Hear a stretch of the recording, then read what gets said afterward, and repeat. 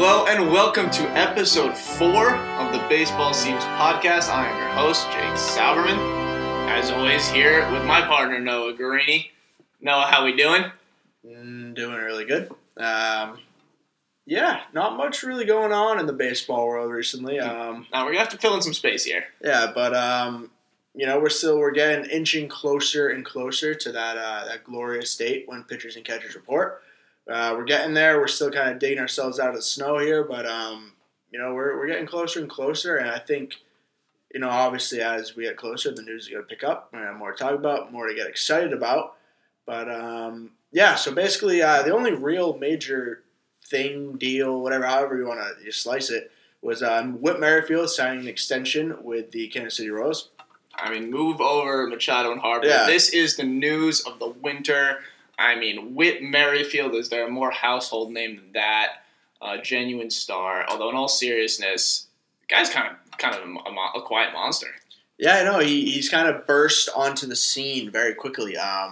He's kind of a weird case where he's 30 years old. He only has, I want to say he only has 3 years of MLB experience. 2.5. 2.5, yeah. So he's kind of a weird case where he was in the minors, kind of rotting away down there. Got a shot in the big leagues and kind of ran with it. So, Whit Merrifield signs a 4-year, $16.25 million extension over those 4 years. He can kind of boost that up to, a little bit more with some, checkpoints and milestones and all that kind of stuff. But I think you can get $2 million more incentives. Yeah, so not that much. But, you kind of look at it quickly, look at his numbers, look at the 2.5 years he has had in the big leagues, and you kind of think to yourself, hey, that is a bargain. But while it is a bargain, at face value, there are some weird kind of things that are going on with Whit Merrifield and kind of his years of service, his arbitration years, his age, all that kind of stuff. So it's definitely a little more complex of an extension than at first glance. Jake, what are your thoughts on Whit Merrifield's 4-year extension? I mean, I guess the best way I could put it is Whit Merrifield stole 45 bases last year for the Royals, and the Royals are better at stealing than Whit Merrifield. This is just a ridiculous bargain of a contract. 4 years, $16 million, like you said. This guy was a 5-win player last year. And I know we were talking about a couple weeks ago the second base market when those 4-year deals went down. And we were saying second base is a weak position around the MLB, and we are trying to list the best second baseman. There's Jose Altuve at the top, and then number 2, I think you really have to say, is Whit Merrifield is the second best second baseman in baseball. I mean, obviously Javi Baez is there, but he kind of roams around a little bit. But yeah, I mean, Whit Merrifield is clearly one of the premier guys at his position. And yeah, like you said, the service time's super weird. 30 years old and still has 2 years left of arbitration, and it's just weird. But the news around this story is ridiculous too. So there's an ESPN headline today. That was let me read this. Royals change Merrifield's life with contract. What a ridiculous headline in 2019 for a guy who just made 4 years, $16 million when he's worth technically about $20 to $30 million a season just based on his production alone. I feel like this headline sort of embodies the way that baseball's financial system is heading, where guys just aren't making what they're worth anymore. Teams, everyone wants to employ the Moneyball strategy. Everyone wants to look like the crafty, efficient team. And yeah, that's it's a good strategy to use, but I feel like it's left this gigantic gaping hole at the top of the free agent market, like we're seeing with Machado and Harper still in the market. It's almost February now. And a guy like Whit Merrifield, I don't want to say settles for 4 years, $60 million, because he didn't even test the open market. It's an extension, of course, and he's far away from testing the open market. But this is just a weird thing. So I think the biggest point, and you just said it, is he is so far away from even being able to test the open market. And so when I first saw the deal, I was all right, this is a bargain for the Royals. And I still do think that they got a really good deal for Whit Merrifield. But when you look at the kind of player he is, he's a speed guy, he's a contact guy, and he's a good defender. Those kind of guys, I mean, I'm not going to be shocked. So Whit Merrifield, before this extension, his pre-arbitration years went up to his age 33 season. So the question is, what kind of player is Whit Merrifield going to be in 3-4 years? Because his speed is obviously going to decline. That's just kind of how that works. He's a contact guy. He's not really a power guy. Those kind of players, two things. They don't age that well, and two, they don't do well in arbitration. When you go to that arbitration judge or whatever, they're not getting compensated that well. So, I think from Whit Merrifield's perspective, he's thinking, all right, this offer's on the table now. Let me cash this in now. And because in 4 years, dude, he's had 2.5 years in the big leagues. That's not a lot of time. He's 30 years old, so I think there's risks both ways here. So I still do think it's a good deal for the Royals, but not as crazy of a deal as some people think. Just because he is 30, he does play the type of game that he plays. How is that going to age? And those are my biggest questions with Whit Merrifield. Yeah, I mean, that's a genuine concern for a speed guy at age 30. I mean, you saw it. I think the headlines were kind of in a similar light when Jacoby Ellsbury signed his free agent deal, that, this is a horrible contract from the start. He's already 30. He's a speed guy. You're giving him, 6-7 year guarantee. His speed will obviously decline, and injuries did happen. And for a guy like Whit Merrifield, you can obviously, age catches up with everyone. But, it is still important to know, he was 30 last year, and that's when you would expect the speed maybe to start to decline. And he was the 6th most valuable base runner in baseball last year. He stole 45 bases, like I said, led the American League. He was worth 7.4 base running runs. He really just had a complete all-around game. I guess it's just kind of unusual to see a guy, so blatantly not bet on himself. The decline probably is inevitable, and it's going to happen sooner or later, but it's just weird to see, him just, cash in kind of early. Not, early age-wise, but early into his career. But, again, it's just a completely unusual situation to see a player so productive break onto the scene so late. That usually, he's still in his pre-arbitration years at 30. That usually happens to a guy when they're 24, when they're, when they're a 5-win player, like Whit is. Just a weird deal. And I think another part of this whole angle is this Royals infatuation with speed. We saw it in their World Series teams in, 2014 and 2015. They were just sort of built like Lorenzo Cain, Jared Dyson, of course, Terrence Gore, that pinch runner in the playoffs.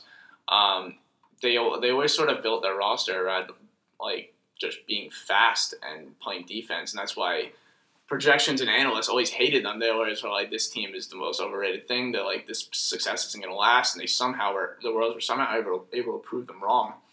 And now you see this offseason they brought in Billy Hamilton, and now they're locking down Whit. They're still sort of testing this strategy of speed, and you don't really see that in any other team in baseball. I think you see the opposite trend, where guys are stealing less and less bases every year. You're not seeing 40 stolen base, 45 stolen bases for Whit Merrifield. That's incredibly rare in today's game, because guys realize the math shows that if you're not stealing bases at a 75% clip, you might as well not even try. It's statistically inefficient for you too. So for the Royals to try this strategy that seemingly leaves very little margin for error. What do you think about that? It has worked in the past, but it's still super risky. Yeah, I think their whole kind of World Series run was this death by contact and speed kind of strategy that they used, where they put the bat on the ball, they ran the base as well, and they kind of manufactured runs that way. But since that run, like you said, the MLB it's strayed completely away from that strategy, where launch angles and home runs and power and doubles and all that kind of stuff. So, that's not to say that it can't work, because there's always two ways to skin a cat, I guess. So most of these teams are going home run heavy and power heavy, and that certainly doesn't mean that the Royals can't do what they're doing. But I do agree it's a risky approach. because that's tough to pull off perfectly. And I think to compete at the level they obviously want to compete at, you need to pull off that kind of strategy perfectly. So definitely risky, definitely interesting, definitely different from the rest of the league. But Whit Merrifield, if that's the kind of team you want to build, Whit Merrifield's not a bad guy to build that around. I do want to bring up one last point about him. This kind of dude, he makes a good trade bait if they're ever out of it. Yeah, he's cost controllable now for 4 years, and if he keeps up his level of play, I mean, yeah, especially given the weakness at second base that seemingly every team has. Yeah, so if the Royals are out of it at the deadline, which is by all means very, very possible, definitely can see him being flipped just because he is so cost controlled, he is so cheap, and there are a lot of teams with holes at second base that could use a good glove, a good contact bat, and a speedster to kind of have for their late season push. So definitely is also something to keep an eye on with Merrifield. But for now, he is a member of the Kansas City Royals, and if he keeps up what he's doing, he's playing far below his market value. But again, we'll have to see how he ages, how he looks when he actually would have hit arbitration. Very interesting. Very interesting. Yeah, so now we might as well get on to the only other real splash of the offseason this past week, which was A.J. Pollock signing with the Dodgers. Seemingly easily the biggest domino to fall in I don't know how many weeks. The center fielder formerly of the Arizona Diamondbacks. His market was extremely slow to develop, obviously. You heard rumors about the Braves. You heard the Mets name thrown in there. And obviously the Dodgers have been taking a look at him. Besides that, I can't really name a team with certainty that was in it. I'm sure the White Sox probably poked around. The Padres, those two teams have sort of been interested in everyone.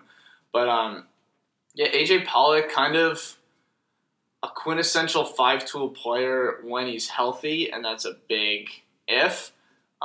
Because in his whole career, he's topped the 140-game plateau once.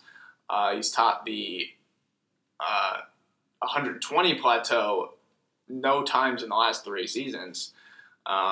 He's just, an injury liability.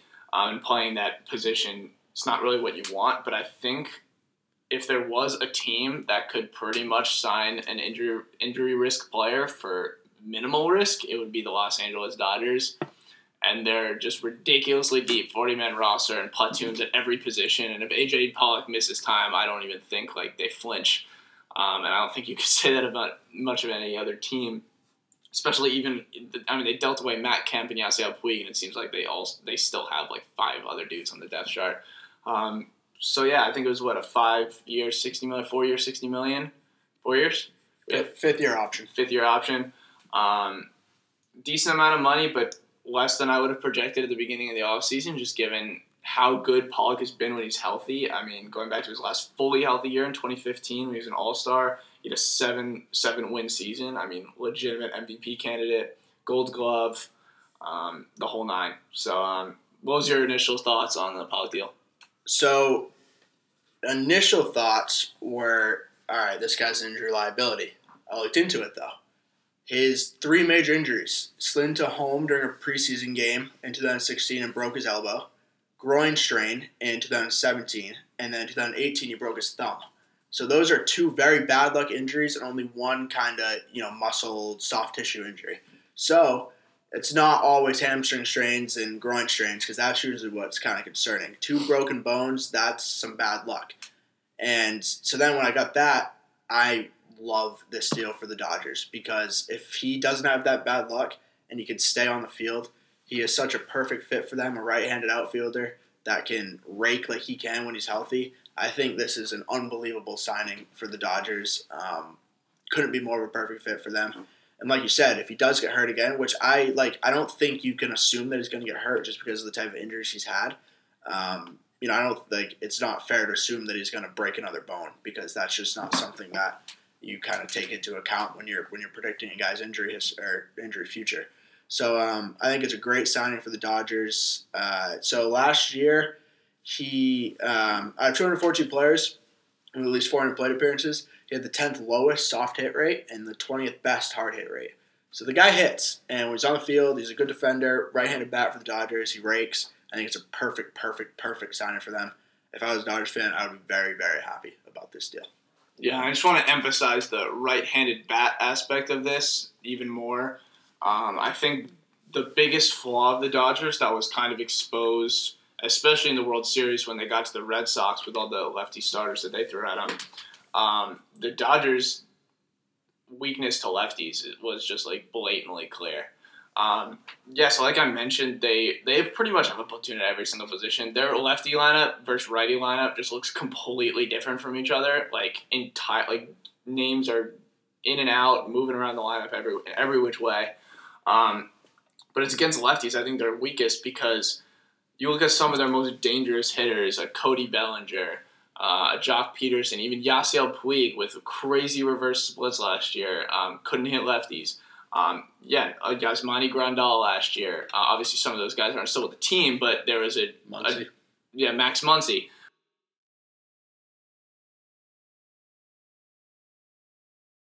140 games for the Dodgers. He doesn't need to do that. I think that if they can get a good 120 games out of him, give him plenty of rest, keep him nice and healthy, and with his level of talent, I have no doubt that he'll fulfill his end of the deal. Yeah, and I think he's also a really good defender. I think outfield with him, Bellinger, and I don't even know, Vertigo maybe, who they put in there. But this is what I want to say. Pre-injury, so pre-broken thumb last year, which if you ever held a baseball bat, it's tough to do coming back from a broken thumb. Any kind of hand injury when you're hitting just creates a huge liability when you try to come back, unless you get really lucky. We saw it with Xander Bogaerts when he broke his wrist.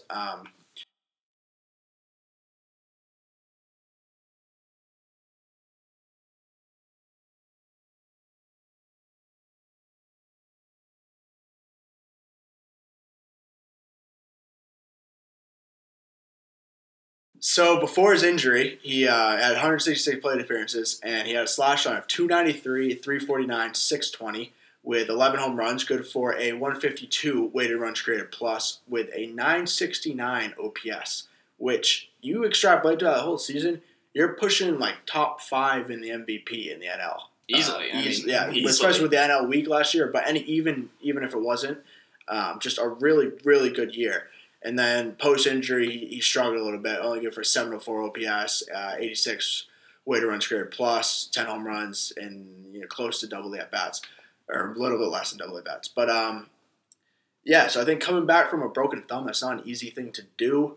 So if Pollock can stay healthy, if he can kind of get rid of some of his bad luck, like I said before, he's a great addition to this lineup, provides a little bit of balance, really good defense, and not Harper, but he's going to be a really good deal at $12 million a year if he stays healthy.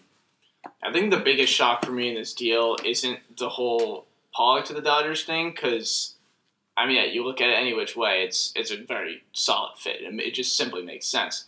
But I think just a lot of people were expecting the Dodgers to be in on Harper till the end, and I don't want to say they're out of it, but this is kind of like a Yankees with Machado post Tulowitzki and LeMahieu. It just feels like they sort of moved on to Plan B. So with the Harper sweepstakes, which has just been confusing since the start, who's in, who's out, I guess we can rule the Dodgers out now pretty much, and that leaves, the Nationals, Phillies, and White Sox. And, two of those 3 teams are also the finalists for Machado, so it's going to be really interesting to see how this shakes out. I feel like we've been saying that every week for forever, but one day it'll happen. It's just another little piece of fallout from this deal, I'd say, besides just the fit itself. That's unfortunately just about the only news that's gone down in the past week or two. Thanks to Harper and Machado, this offseason has been very slow. Guys like Keuchel and Kimbrel, you don't even hear about. There's no rumors surrounding either of them right now. So we're just sort of at a market stall. So thanks to AJ Pollock and Whit Merrifield for giving us something to talk about. Now we're going to shift gears, and what I want to do is, sometime before the season starts, I want to get to each division in baseball, 6 of them, and do a little preview, give our predictions, the state of each team, who got better, who didn't get better. basically just our general thoughts, and we'll go pretty in-depth on each team. And we're going to start with the NL Central for no other reason than I just happened to see the Zips projections for 2019 come out about the Central, and a very interesting thing was in there. The projected to finish at 79 and 83, last place in the NL Central, were the 2018 NL Central champions, Milwaukee Brewers, who were one game away from the World Series last year. They're projected by Zips to finish, I want to say, 17 games worse. I believe they won 96 games last year. Something like that. So that's obviously not a good look for them, but it's weird because they didn't lose anyone in the offseason. Like, no one left their team. Sure, they didn't really go out and get anyone, but they're pretty much the same Brewers we just saw win 96 games and finish one game away from the World Series. I guess just to kick off the conversation, are you surprised by this projection? Obviously, projections aren't facts by any means, but it's still weird to see such a drop-off. Yeah, I think it's a little bit too big of a drop-off. Now, I do expect the Brewers to regress from last year. You kind of look at their starting rotation. It's not that good. Now, I know they had a great year last year, but I would expect their rotation to regress last year. Just looking at the names on it, looking at the talent on it, all that kind of stuff. Another guy, Christian Yelich, MVP last year. Unbelievable year. Unbelievable baseball player. Not going to put up the slash line he did last year, I don't think. I think that's a very tough sell if you think that he's going to be able to do what he did last year. I think he's still going to be an unbelievable baseball player. He's going to do a lot of damage. I just don't think he's going to put up the numbers that he did last year. Lorenzo Cain, another guy, entering his age 33 year, I want to say. Again, another guy that you're thinking eventually the clock's kind of running out on him. Not saying that's definitely going to be this year. Not saying he's going to fall off a cliff this year, but regression would not surprise me. So I think they have a roster that, quite frankly, overachieved last year. Do I think they're going to finish last in their division this year? No. I think that projection is a little too tough on Milwaukee. But I do think they most of their team regresses, and they do not win 96 games again. But again, they do not finish last in the NL Central. So those are kind of my thoughts on the Brewers. I still think they're a solid team, not as good as they were last year, but they'll compete. They'll be an interesting team to keep an eye on. Yeah, I think I agree with most of your takes there. The starting pitching is definitely the team's weakness. It was last year. It continues to be. You look at the names, Julius Chacin, Chase Anderson, Zach Davies, Brandon Woodruff. These are all middle back of the rotation guys on a real World Series contender, which I would say definitely the Brewers were last year. And these guys were pitching, at the forefront of the team's most important games and somehow getting by. When I say somehow, I mean because of their bullpen, which is they have, I would say, simply the best back end of the bullpen in baseball. Led by Jeremy Jeffress, Corey Knebel, and, of course, Josh Hader. Those three guys are just about as good as it gets for 7, 8, 9, whichever way you want to order them, especially Hader, who can give you multiple innings, no problem, and just strike out the world. It's in the playoffs, it's obviously very different how you deploy your pitching staff than the regular season. And they were able to lean on their bullpen every game in the playoffs from the fifth inning on, which obviously doesn't work over 162 games. Then again, on the flip side of the coin, they did win 96 games in the regular season. How they did that with their starting pitching, not entirely sure, and I think that's what Zips is asking a similar question. But one thing I really want to point out is Jimmy Nelson missed all of last year with a torn shoulder. And going at 2017, he was by far the ace of the staff. I mean, he was cementing himself as like a true ace in baseball, which I think flies maybe a little bit under the radar. He had a major breakout season. He had a 3.49 ERA through 29 starts in 2017. He threw 175 innings, struck out 199 for 10.2 strikeouts per 9. You pair that with 2.5 walks per 9. That's just about as elite as your strikeout to walk ratio is going to get for a starting pitcher, 10 to 2.5. Let up less than 1 homer per 9, which isn't that easy at Miller Park, which is a hitter stadium. He finished 9th in the Cy Young voting that year, and then we just didn't hear from him last year because he was rehabbing. He says he'll be back for opening day. I think that is an aggressive return date. I would expect him back more like May or June. But when he comes back, that'll be a huge boon for that rotation. He'll probably take his place at one of the top 2 spots there. But yeah, that's the pitching, and then going into the offense a little bit. I agree, Yelich, as good as he is, I mean, the power he put up, at least from a power standpoint, is something that he's just simply never done. He's always struck me as he can hit 315 in a season easy but he'll do it with 20 home runs and 45 doubles rather than 36 homers last year and just blast the ball out of the park. He's not Giancarlo Stanton. He's Christian Yelich is the way I always viewed him, but I guess we'll have to see whether that's a fluke or not. I don't think that the data is damning in against his favor. I don't think what he did last year was a statistical fluke. I just feel like that's just a Christian Yelich we've never seen, so it's unlikely they'll do it again. But still, I mean, he's good for a 5-win season next year, no matter what. My big question is Lorenzo Cain. This guy is very much on the wrong side of 30. He's a defense and speed first player, even though his bat still does play pretty well. Actually, very well. I mean, he's a 7-win player last year. He's we were talking about Pollock. He's like Pollock if he stayed healthy every year. He's as 5 as it gets, but he just finished his age 32 season. One of the most valuable base runner in baseball, which provides a good amount of his value, and his elite glove in center field. Do you think he might see a little bit of a cliff dive at age 33? Yeah, I mean, I think it's always tough to kind of predict that because when he had such a good year last year, it's tough to see him, just fall off a cliff. It's almost like the Tom Brady syndrome where you keep waiting for it to happen, and it's just tough to predict the year that it's finally going to happen if the year before was so elite, which it was last year.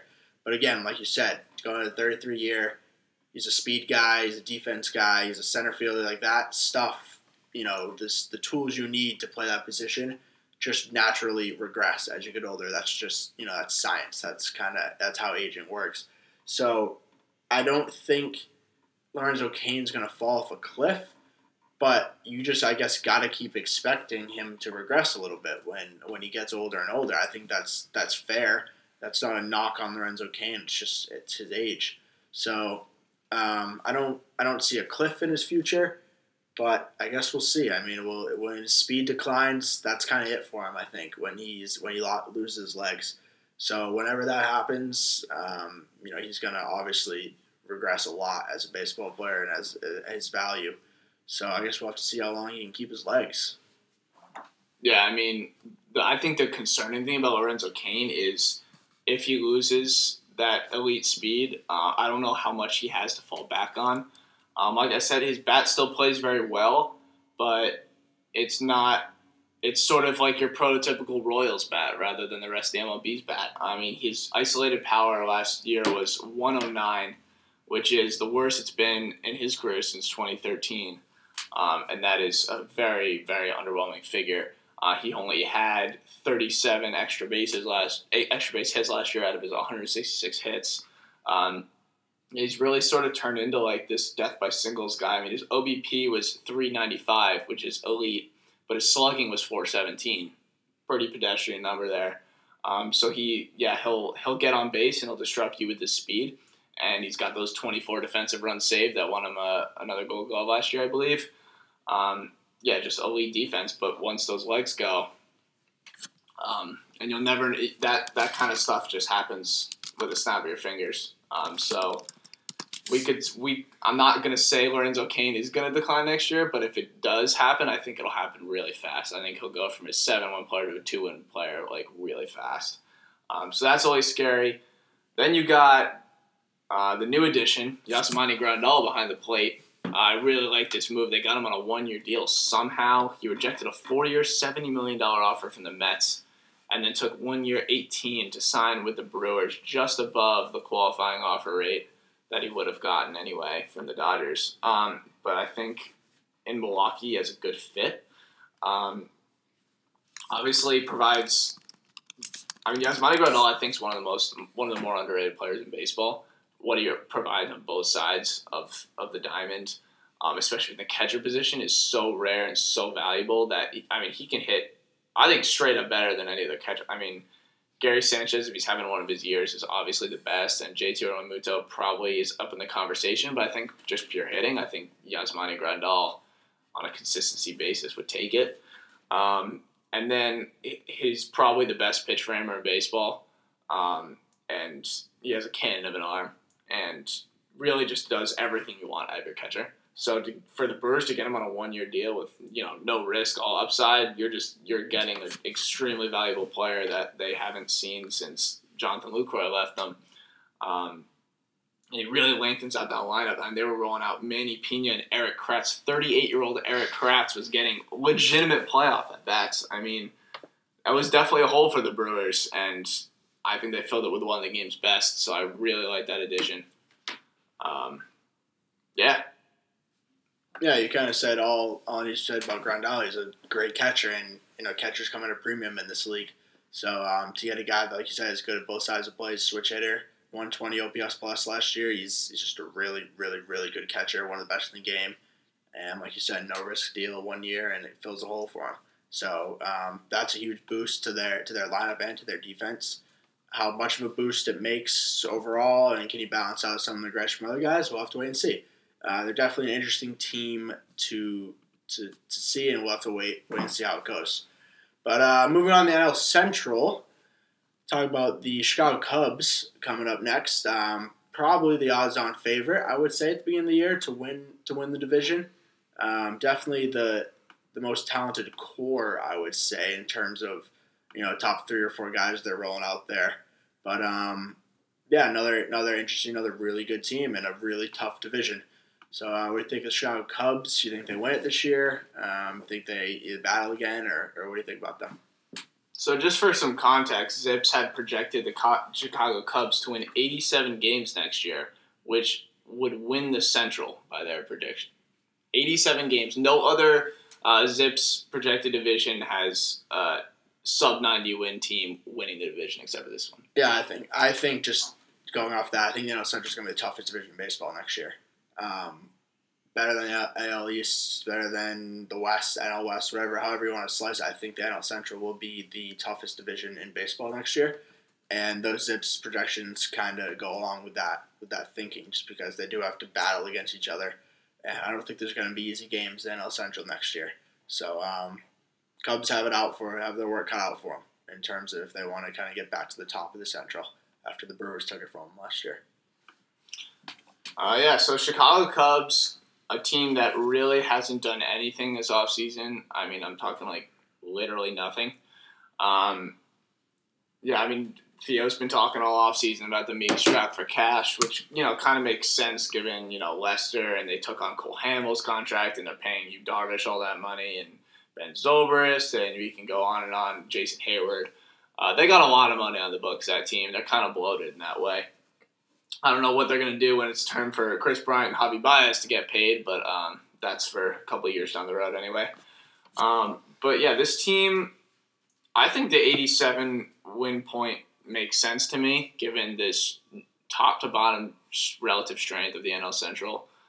This division is going to be a dogfight for the whole year. And the Cubs don't strike me as a team that's quite good enough to emerge from that pack substantially. And I would cite I think I'd cite their starting rotation and I'd say the pitching staff as a whole, because the bullpen's not that strong either. It's kind of good, not great. And I think the rest of the team is pretty great, but I think in order to separate yourself in this NL Central, I think you need to be a really great all-around team, which I don't know if the Cubs are as much as they have been. They just got a lot of aging guys in that rotation, namely John Lester and Cole Hamels. And, you could throw Yu Darvish in there for sure, too, because he couldn't stay healthy to save his life last year. And when he was ineffective.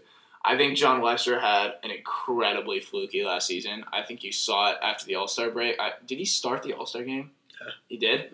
Yeah. He had an ERA, I think, hovering around a little bit over 2 going to the All-Star break with really not good peripherals. It was very clear that he was getting lucky, and then he started getting shelled in the second half, and that kind of balanced out his year. But even so, on the whole, it was probably better than it should have been. So I think to call John Lester a 1 in the rotation is disingenuous. I think he's more of like a 3 at this point of his career, maybe even a 4. And the problem I think with the Cubs is that I can't name any guy in the rotation that's a 1. I think they're a rotation of 3s. I think they have 5 3s. John Lester, Kyle Hendricks, Cole Hamels, Jose Quintana, Yu Darvish. I mean, those are names that have been flashy in the past, but I think it's 2019 now, and some of them have to start facing reality that their best days are behind them. I think if you're like John Lester and Cole Hamels are clearly on a downtrend, and I don't know. I don't see many. I think the problem with the Chicago Cubs is that I don't see many guys in this entire roster that are on the uptrend. I think a lot of them are either plateauing or going down, with the exception of Javi Baez. I mean, I don't know. Do you see something different here? Or? Yeah, I think two key players for them in terms of having bounce back years are going to be one you mentioned, Yu Darvish. He needs to stay healthy. And 2, Chris Bryant. He struggled last year. And I think that those guys need to rebound in order for the Cubs to be competitive in this dogfight of a division. They need Darvish to be healthy and pitch to his capabilities, and they need Bryant to play like one of the best third basemen in the game again. So, Chris Bryant's only 26. He's certainly capable of putting up another 5-win season. He only had a 2-win season last year, so I think those guys need to rebound. I don't know to what extent they're going to, but for me, those are the two key guys for the Chicago Cubs. And I agree with you. Your assessment on the pitching staff. I mean, Lester and Hamels, they're clearly declining. Another kind of age thing. No knock against them. Just kind of how it goes. Kyle Hendricks. I like Kyle Hendricks as a pitcher. He's not an ace. He's not a 2, and he's a 3, I think. And Jose Quintana, good stuff. Again, 3, 2 on a good day. And so that kind of comes down to Yu Darvish. Can he kind of take control of that ace spot? I think he has the stuff to do it. He just needs to stay on the field and kind of needs to pitch to his capabilities. Very excited to see what Javi Baez does after last year. Kind of see how he follows up on that. But yeah, like you said, it's a lot of question marks on this Cubs team. They're going to need to put it all together, and they're going to be fighting for 162 games in that division. And with their roster, with their older guys, it's going to be a tough ask for them. But I think they could definitely do it if the guys like I mentioned and other guys kind of step up and prove people wrong and all that kind of stuff. But yeah, the Cubs will be an interesting watch for sure. I just want to give a couple of shout-outs to some Cubs players that had some pretty interesting seasons at the very least, because I know we've been kind of negative about them. Besides the obvious Javi Baez, Kyle Schwarber. I've always been a big fan of Kyle Schwarber, especially when he started to slim down. I got very excited. He lost a ton of weight before last year, coming into last year's spring training. Looked like a completely different player. He'd always been this sort of stocky, very slow, hulking outfielder that played pretty horrible defense in left field, and I think he was trying to aim to become a more well-rounded player, not just completely rely on the home run or bust, which I think he did to an extent, and I think the extent that he did it isn't the one you'd expect him to do it, because his offense remained pretty much the same, more or less. I mean, he's still the low-average, high strikeout, high-power guy that he's always been. So he didn't turn into some like singles and doubles machine or anything. Like the bat on ball Kyle Schwarber that was in 2017 remained in 2018. But what he did do was turn himself into actually a really good defensive left fielder, which I don't know anyone would have projected Kyle Schwarber to do in his career. He came into the league as a catcher, a big catcher, and now he's a slim down left fielder who posted a 9.8 UZR last year, which is elite. That's an elite number. Obviously, UZR is not a perfect stat. No defensive metric is. But if you're ranking up there in any defensive metric, I'd say you're probably doing a pretty good job. And for Kyle Schwarber, of all people, to be doing that is crazy. And on the base paths, he was an above-average base runner. Good for you, Kyle. I give you the thumbs up. And also, Cole Hamels is the other guy. I've just been ragging on him, but in 2017, he saw his strikeout rate dip from the around 9 that he's always hovered with the Phillies in his first year with the Rangers to 6.4. He looked like he completely lost his stuff.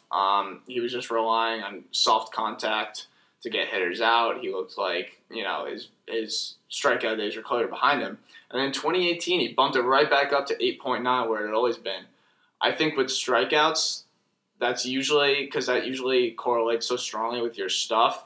I think when you see your strikeouts start to dip, I think that's pretty damning evidence that you're declining as a pitcher. And for Cole Hamels to bump it right back up to its career norm on a strikeout level I thought was pretty impressive. So good for you, Cole. But yeah, overall, I think, I don't know where you'd peg the Cubs. I think 87 to 91 wins. I see them somewhere in that window. How about you? What do you think?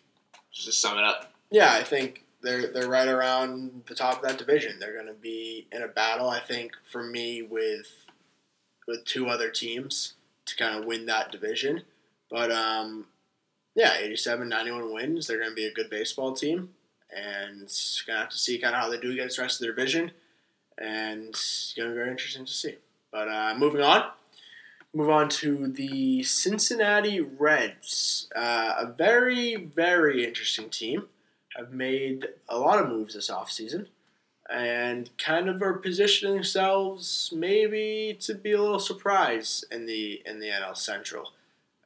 For me, I don't think they're there yet because there are three really good teams, I think, in that Central. But they're an interesting case for sure, and it wouldn't surprise me if they're kind of hanging around come August. So what do you got for the Cincinnati Reds for me? This team's going to be a lot of fun just from the fact there's so many new faces here. Just to recap some of their moves. They swung a big deal with the Dodgers to get Alex Wood, Yasiel Puig, and Matt Kemp over. Those are three legitimate Major League Baseball players to add to their roster. And then they went out and swung a deal with the Yankees to get Sonny Gray to add to their rotation. So that, and they weren't done there because they went out and added Tanner Roark as well. So now you got Roark, Wood, and Gray added to your rotation. That was probably the worst. There's no way the numbers don't back this up. The Reds had the worst rotation in baseball and the worst pitching staff in baseball, front to back. Every game they were throwing out a guy who didn't belong in the major leagues, and it was obvious to everyone. They were quite literally just an embarrassment of a team last year. They won 67 games to back up that claim and allowed 819 runs, which is the worst in the National League. So there you go. Their pitching sucked. And for them to go out and get three legitimate Major League starters, I think it's a really encouraging sign for them. Then again, we have to remember that they're starting at a place of 67 wins, and so you need to add a whole lot to get back in that picture, and I commend them for at least doing their best here. And they're not done. They've been connected to JT Realmuto vaguely in some rumors, and I'm sure they're going to stay aggressive. When you've made this many moves, you might as well just go balls to the walls a little bit. One guy I would have really liked to see them get was A.J. Pollock, actually, because they, just looking at their depth chart, they have a huge hole in center field. Scott Schebler and Phillip Ervin. Scott Schebler can hit. He can't play defense, especially not in center, and Phillip Ervin, the exact opposite. They lost Billy Hamilton to the Royals, which I don't think is really a loss in any way. Billy Hamilton's not a good baseball player. But still, you got to have someone playing center field. And the flank of Kemp and Puig, or actually probably more accurately Jesse Winker and Puig with Kemp off the bench, is a really solid pinch hitting option against a lefty reliever. I like that a lot. Obviously, Joey Votto, the stalwart at first, Scooter Gennett at second, Eugenio Suarez third. That makes for a very solid infield, even when Jose Peraza is pretty so-so. Still a very plus infield. And then the bullpen, which I think is very interesting. Raisel Iglesias at closer. He's been awesome for years now. Amir Garrett broke onto the scene last year. Lefty, love him. He's just an elite lefty reliever. Jared Hughes, another breakout guy from the right-hand side, makes for another great trio. But I think Michael Lorenzen is a really interesting guy to talk about because this guy is a reliever who low-key mashes. He had a .8 WAR last year offensively. In 31 at-bats, he hit 4 homers with an OPS over 1,000. And now there's chatter in the this offseason about the Reds maybe giving him some outfield luck next year and turning him into a little bit of a two-way player. I don't know. What do you think? What do you think about that? I think it's so cool, and I would love to see it happen.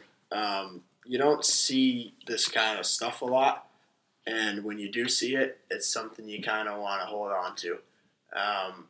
Pitchers raking is always a magical, magical, magical scene. So I don't think they're going to give him looks in the outfield. I think that would be that would surprise me, but the chatter at least gets me excited.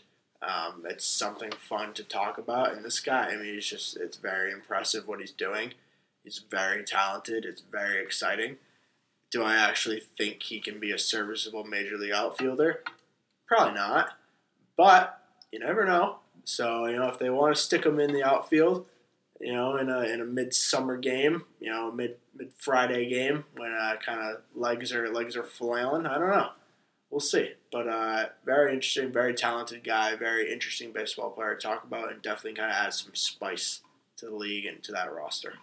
Yeah, I think it adds a little bit of strategy too, because you saw last year relievers don't get 31 at bats. Like that's a purposeful move by the Reds, and when he comes in out of the bullpen and it just so happens at the bottom of the order is coming up, you don't have to take him out of the game. He can hit for himself. He went 9 for 31 with 4 homers. 44% of his hits went over the fence. He's an exciting dude. I want to see the two-way player maybe catch a little bit of trend. Shohei Ohtani sort of started this movement, and now you're seeing, there's been talks about Caleb Cowart.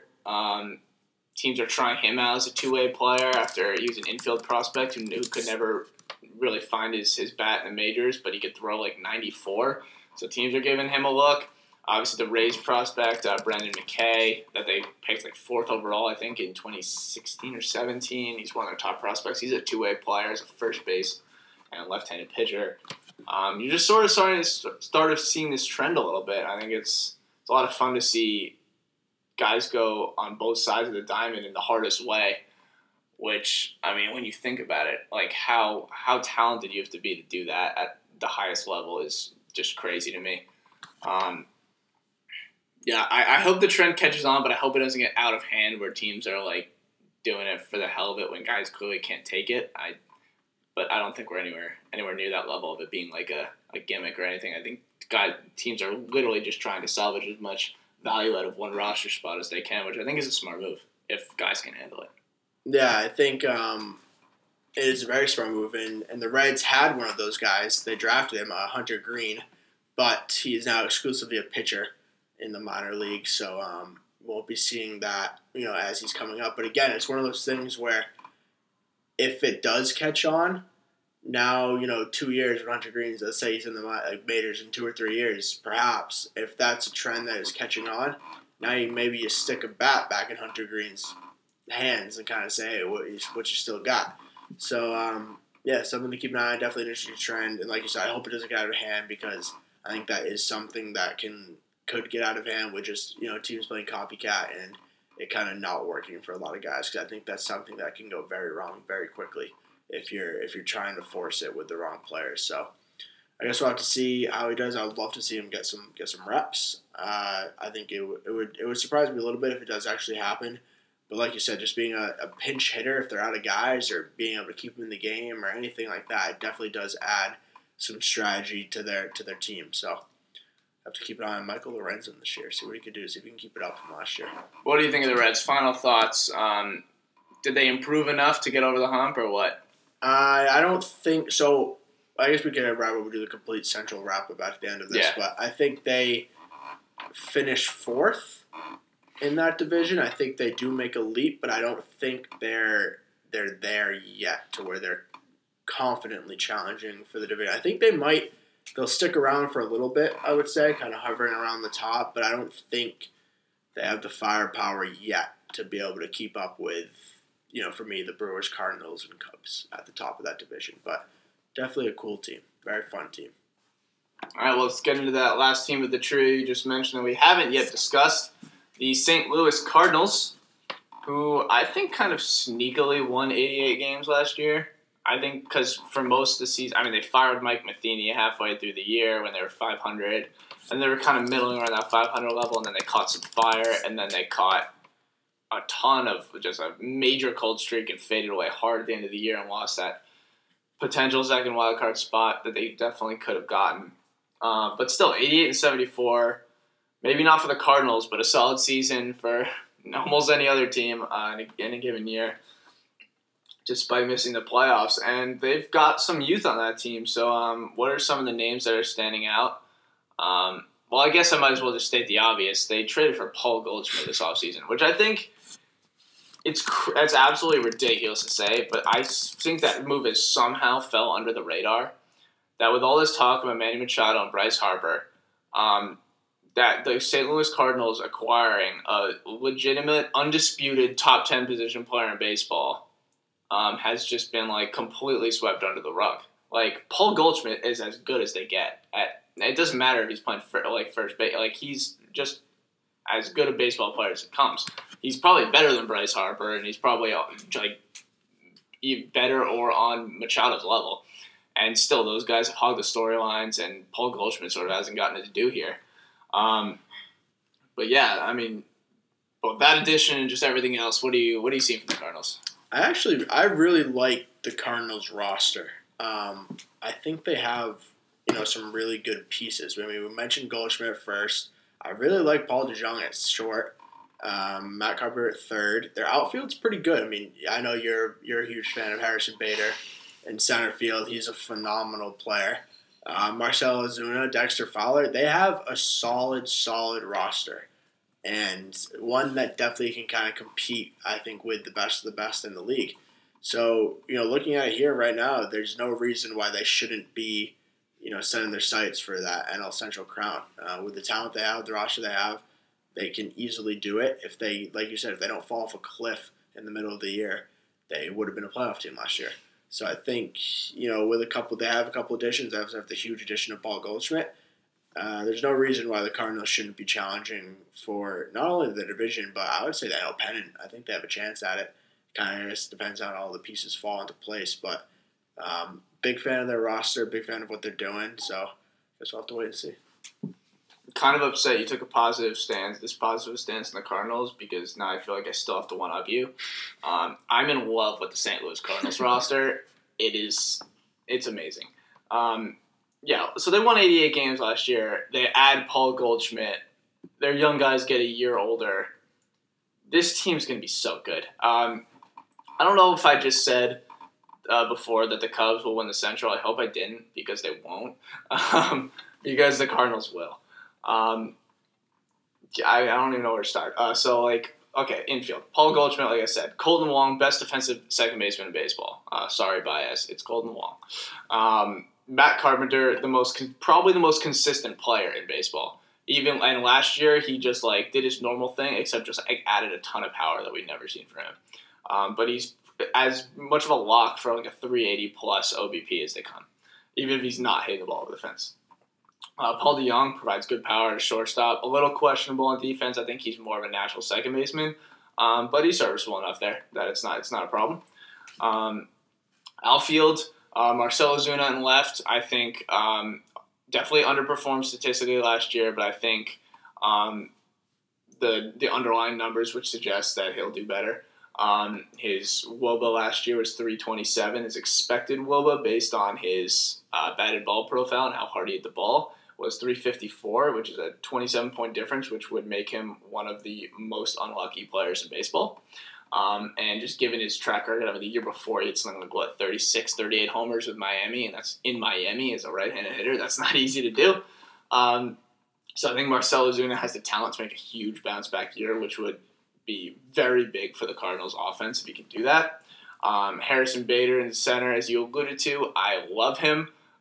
He's incredible. He could hit 0 and still be a solid Major League Baseball player just with his defense alone. He broke onto the scene last year's rookie year and lit the world on fire in center. He's got sick flow. He's got swag for days. He steals bases. He robs hits. And his bat, scouts, that's the part of his game that scouts have questioned the most. And I'd say he held his own with the stick last year. And if he can just do that, if he can just be a league average hitter with his defense, he'll be a perennial all-star. Harrison Bader, he's been a top prospect in the Cardinals system since he got drafted for good reason. But now he's up. He's here to stay. And he'll be manning that center field for a long, long time, I think, in St. Louis. He's just so exciting to watch. And then in right field, Dexter Fowler, another very interesting case. He got a big contract with St. Louis after spurning the rival Cubs for them, which led to a lot of hate on his part. And to say he underperformed last year would be the understatement of the year. He was simply dreadful. Fans were clamoring for him to start getting benched. He fought with Mike Matheny, the manager, and probably played a decent hand in him getting fired. And all that from a negative 1.2 WAR player who hit 180 with a 278 OBP and a 298 slugging. He couldn't even slug 300. 62 weighted runs created plus. So, he was just so bad. His defense sucked. He was just like one of the worst players in baseball. But you look at Dexter Fowler, and from 2011 on, he's never been less than a 2-win player in his career, and in that span. He always seemed to find a way to put up a above average line with at least slightly below average defense to the point where it didn't kill his value.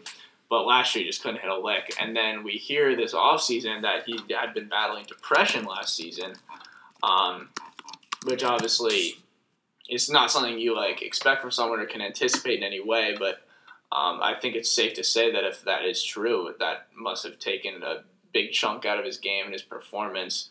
And he says that he's working to get over that, and that he's sort of gotten over that hump a little bit. And you would expect that to improve his play at that level.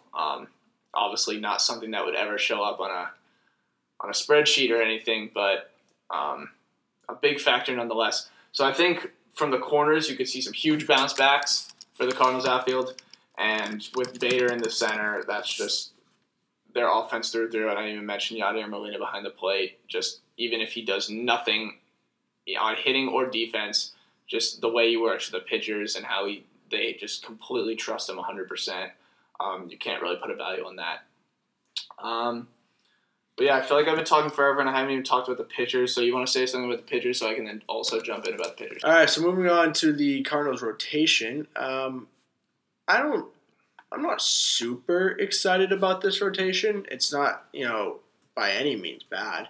I wouldn't call it elite. They definitely got two really good pieces at the top there. I'm just kind of curious to see how they do this year. I don't know. I'm a little weary of the Cardinals rotation. Weary. So Miles McCollum last year, fucking unbelievable year. Just really, really good. Yep. But I don't know. It's just something about him. He's not going to repeat last year, I don't think. 107 whip over 200 innings, that's not really heard of a lot. You don't see that every day. You don't see that especially from Miles McCollum. I think it's the 6.5 strikeouts per nine that gets me a little uneasy about him. Yeah, it's one of those guys you don't expect that to happen, so when it does happen, it's kind of wonder if he can keep this up. But the rest of kind of the rotation, Carlos Martinez, Jack Flaherty, Michael Wacha, Adam Wainwright, all just solid pieces. I don't really see a weak link in that rotation.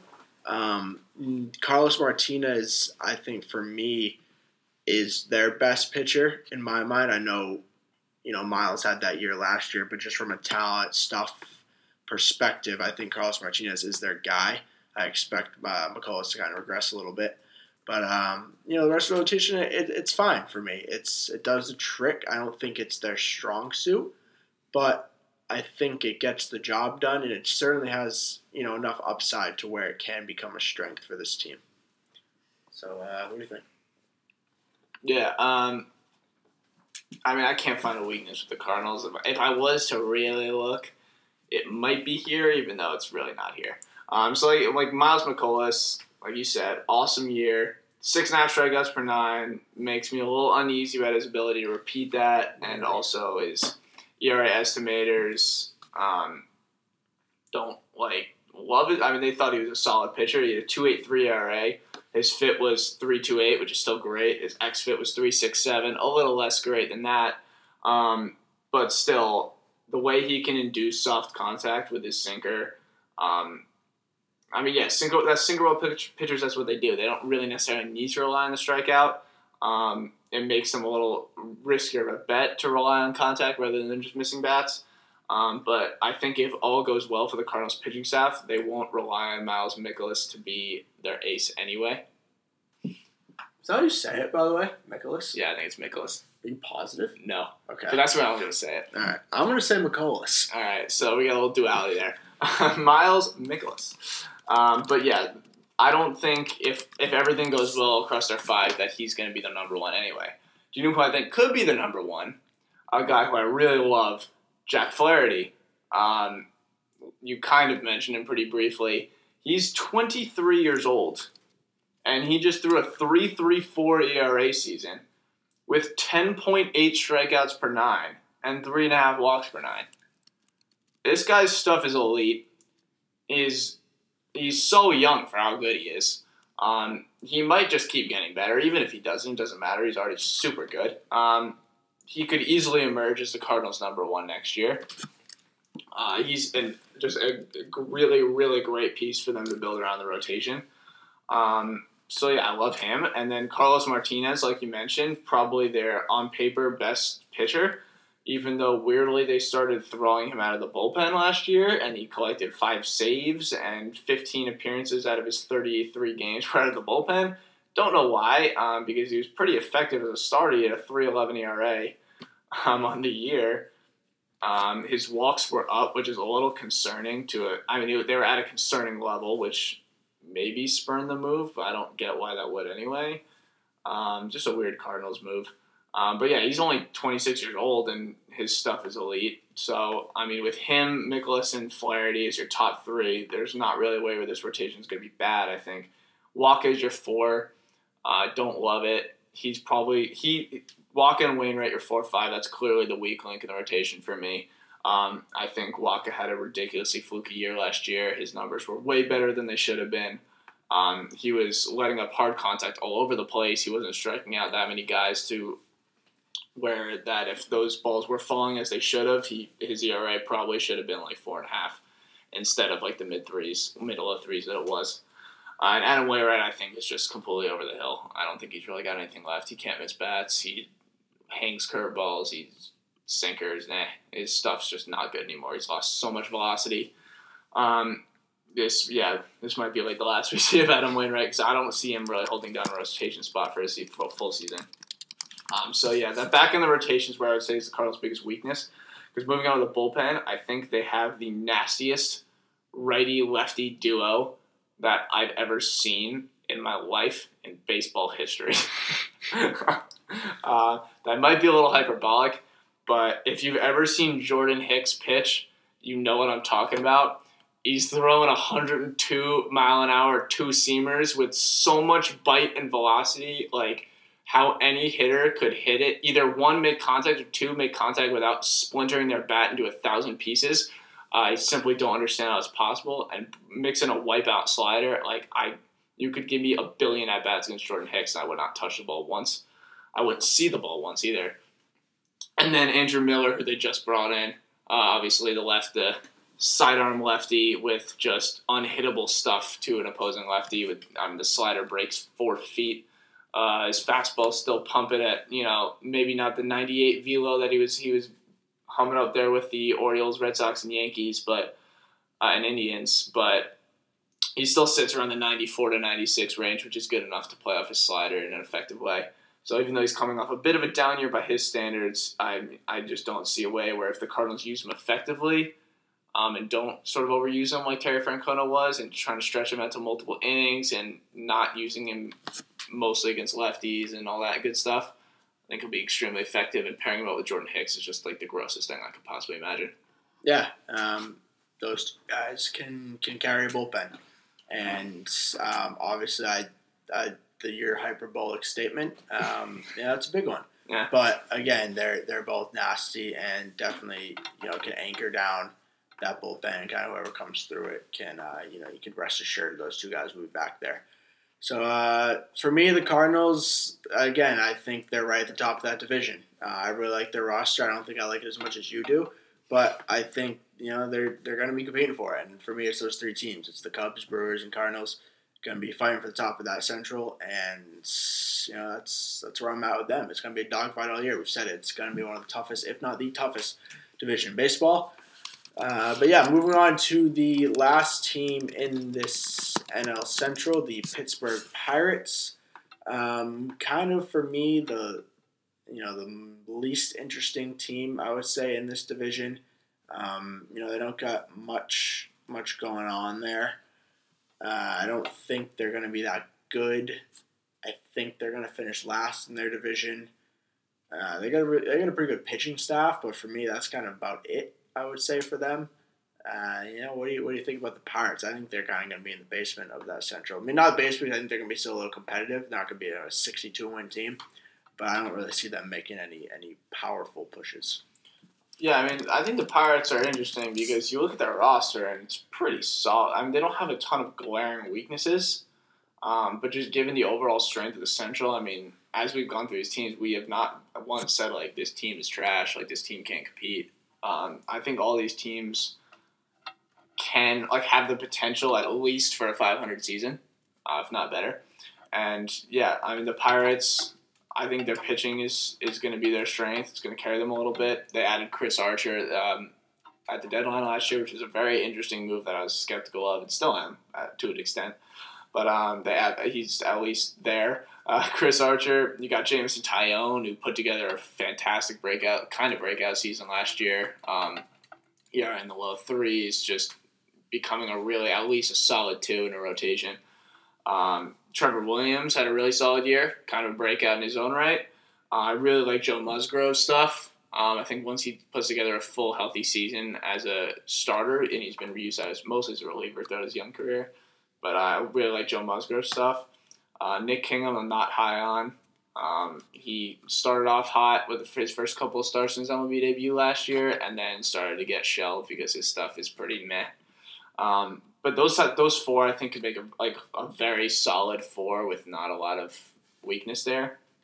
Their bullpen, Felipe Vasquez as closer is as good as they get. Lefty makes him a little better. And then you got Kyle Crick, the Giants' former top prospect, who just blossomed as a reliever in Pittsburgh, and now Keon Kayla. Richard Rodriguez was lights out last year as a lefty. I'd never heard of him before, and then he just started striking everyone out, and I think he did like a near 1 ERA, something crazy like that. I think really solid pitching staff. I think an interesting thing is Chris Archer, though. I feel like he's talked about as an ace and like as a top of the shelf pitcher, but he hasn't really been anywhere near that level since 2015. He hasn't had a sub-4 ERA since 2015. His ERA plus has been, in those seasons, 100, 103, and 94. And 100, of course, is league average, and you want to be as far above 100 as possible. So 100, 103, and 94, that averages out to pretty much just a league average pitcher that Chris Archer's been. He's kind of a weird case. What do you think of him? Yeah, and I think the biggest thing is the perception of him. And for some reason, even though it kind of has been a while, like you said, since he's been a really good pitcher, people still talk about him like he's this, game-saving guy for the Pirates. I just don't think he's that type of guy. I think he's a solid piece. I think he's a solid middle-of-the-rotation guy. But again, I don't think he's going to grab a hold of that one spot and run with it. Like you said, his last good season was in 2015. He's going into his age 30 season. I think we also always think of Chris Archer as this younger, flashy, charismatic guy. He's 30 years old now. He's not the guy he used to be. Do I think he still can be effective with the Pirates? Of course, I definitely do. But I think to expect him to take hold of that number one spot and run away with it, I think that's naive and not a great thought to be having if you're the Pittsburgh Pirates. I think he's going to let you down in that sense. But if you expect him to kind of be that middle rotation guy, a solid piece in your rotation, kind of improve it, because I think it does improve it, even though he isn't the elite guy he used to be. I think if you set your expectations there, he'll kind of meet them. So, I'm not a Chris Archer hater by any means, but I just think that the expectations for him might be a little too high in terms of what he actually brings to the Pirates.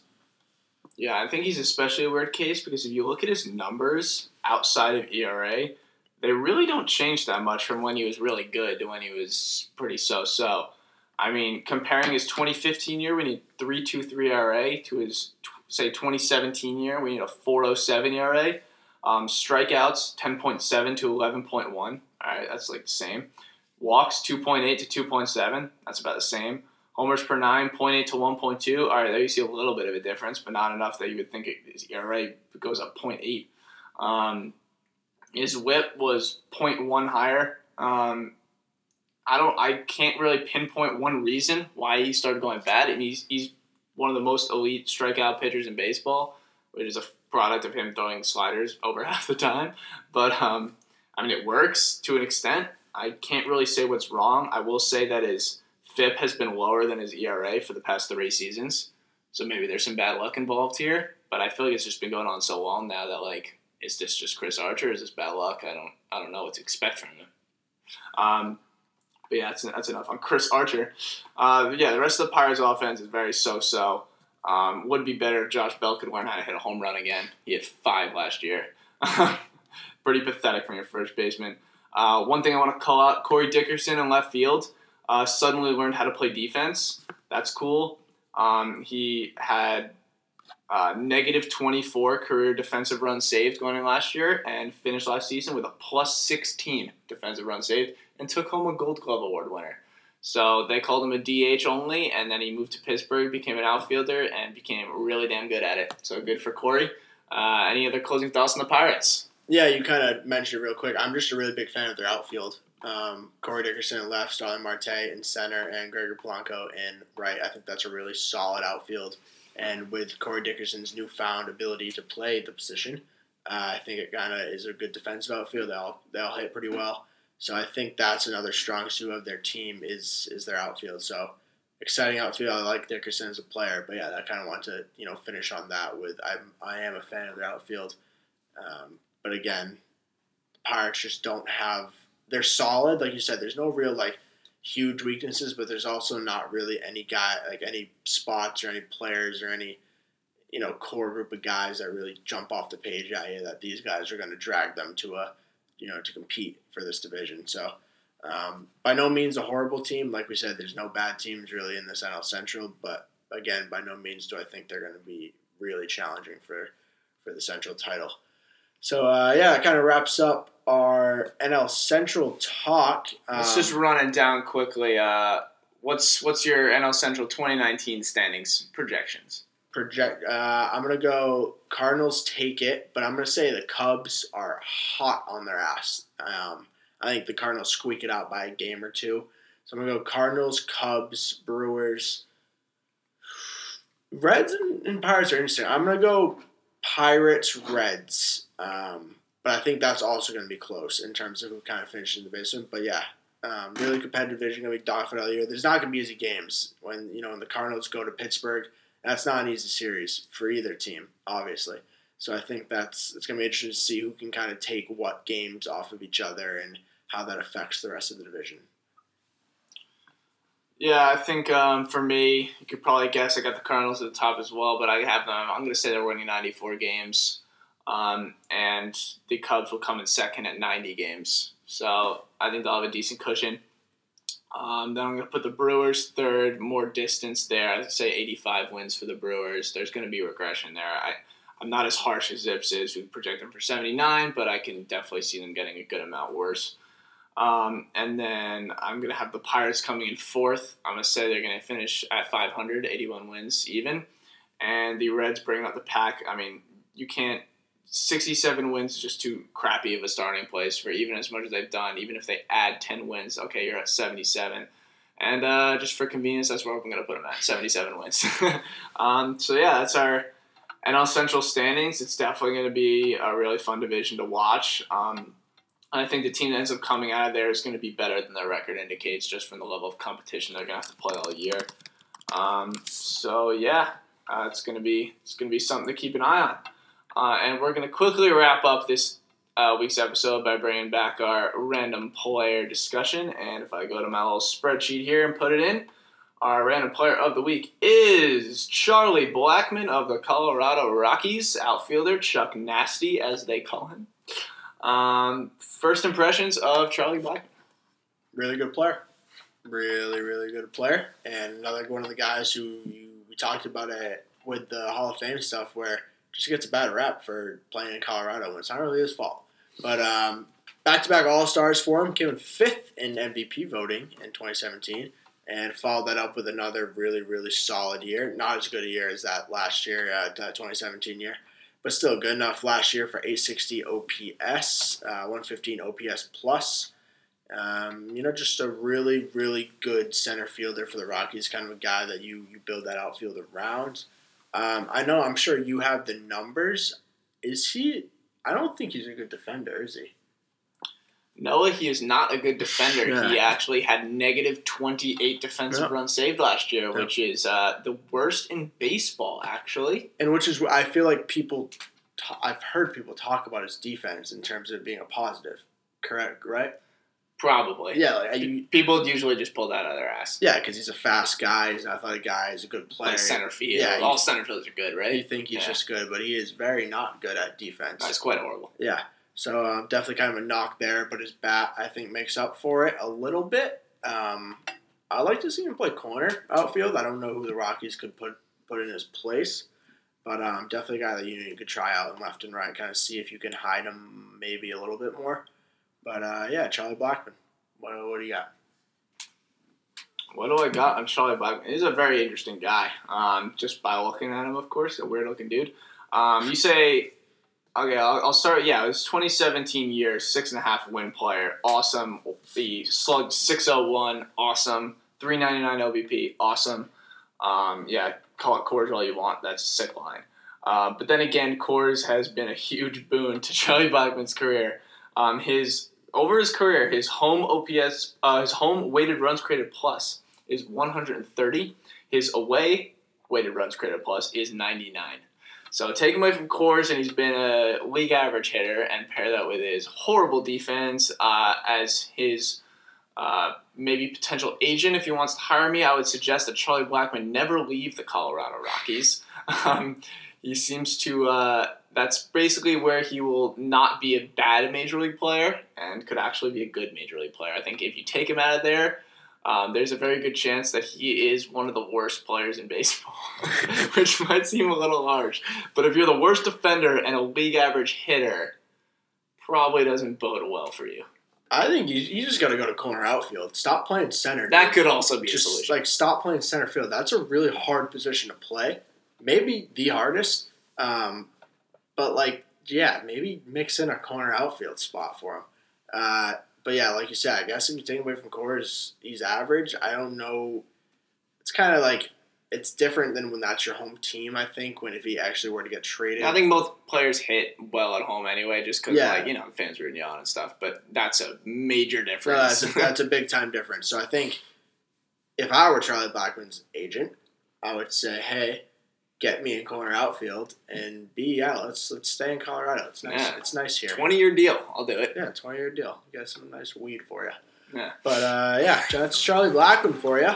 Not as good as people think, but still, I think a really good baseball player. And it's tough to knock him for being at Coors. That is where he plays.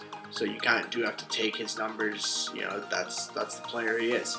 That's Charlie Blackmon. And that is our show. Thank you so much for sticking with us through this. We drop every Tuesday. We record on Monday nights. And you can find us on Twitter at BaseballSeams and our website, baseballseams.com. Again, I will start writing again, I promise. So check that out. And just wait for our drop every week. Peace out. Thanks for listening.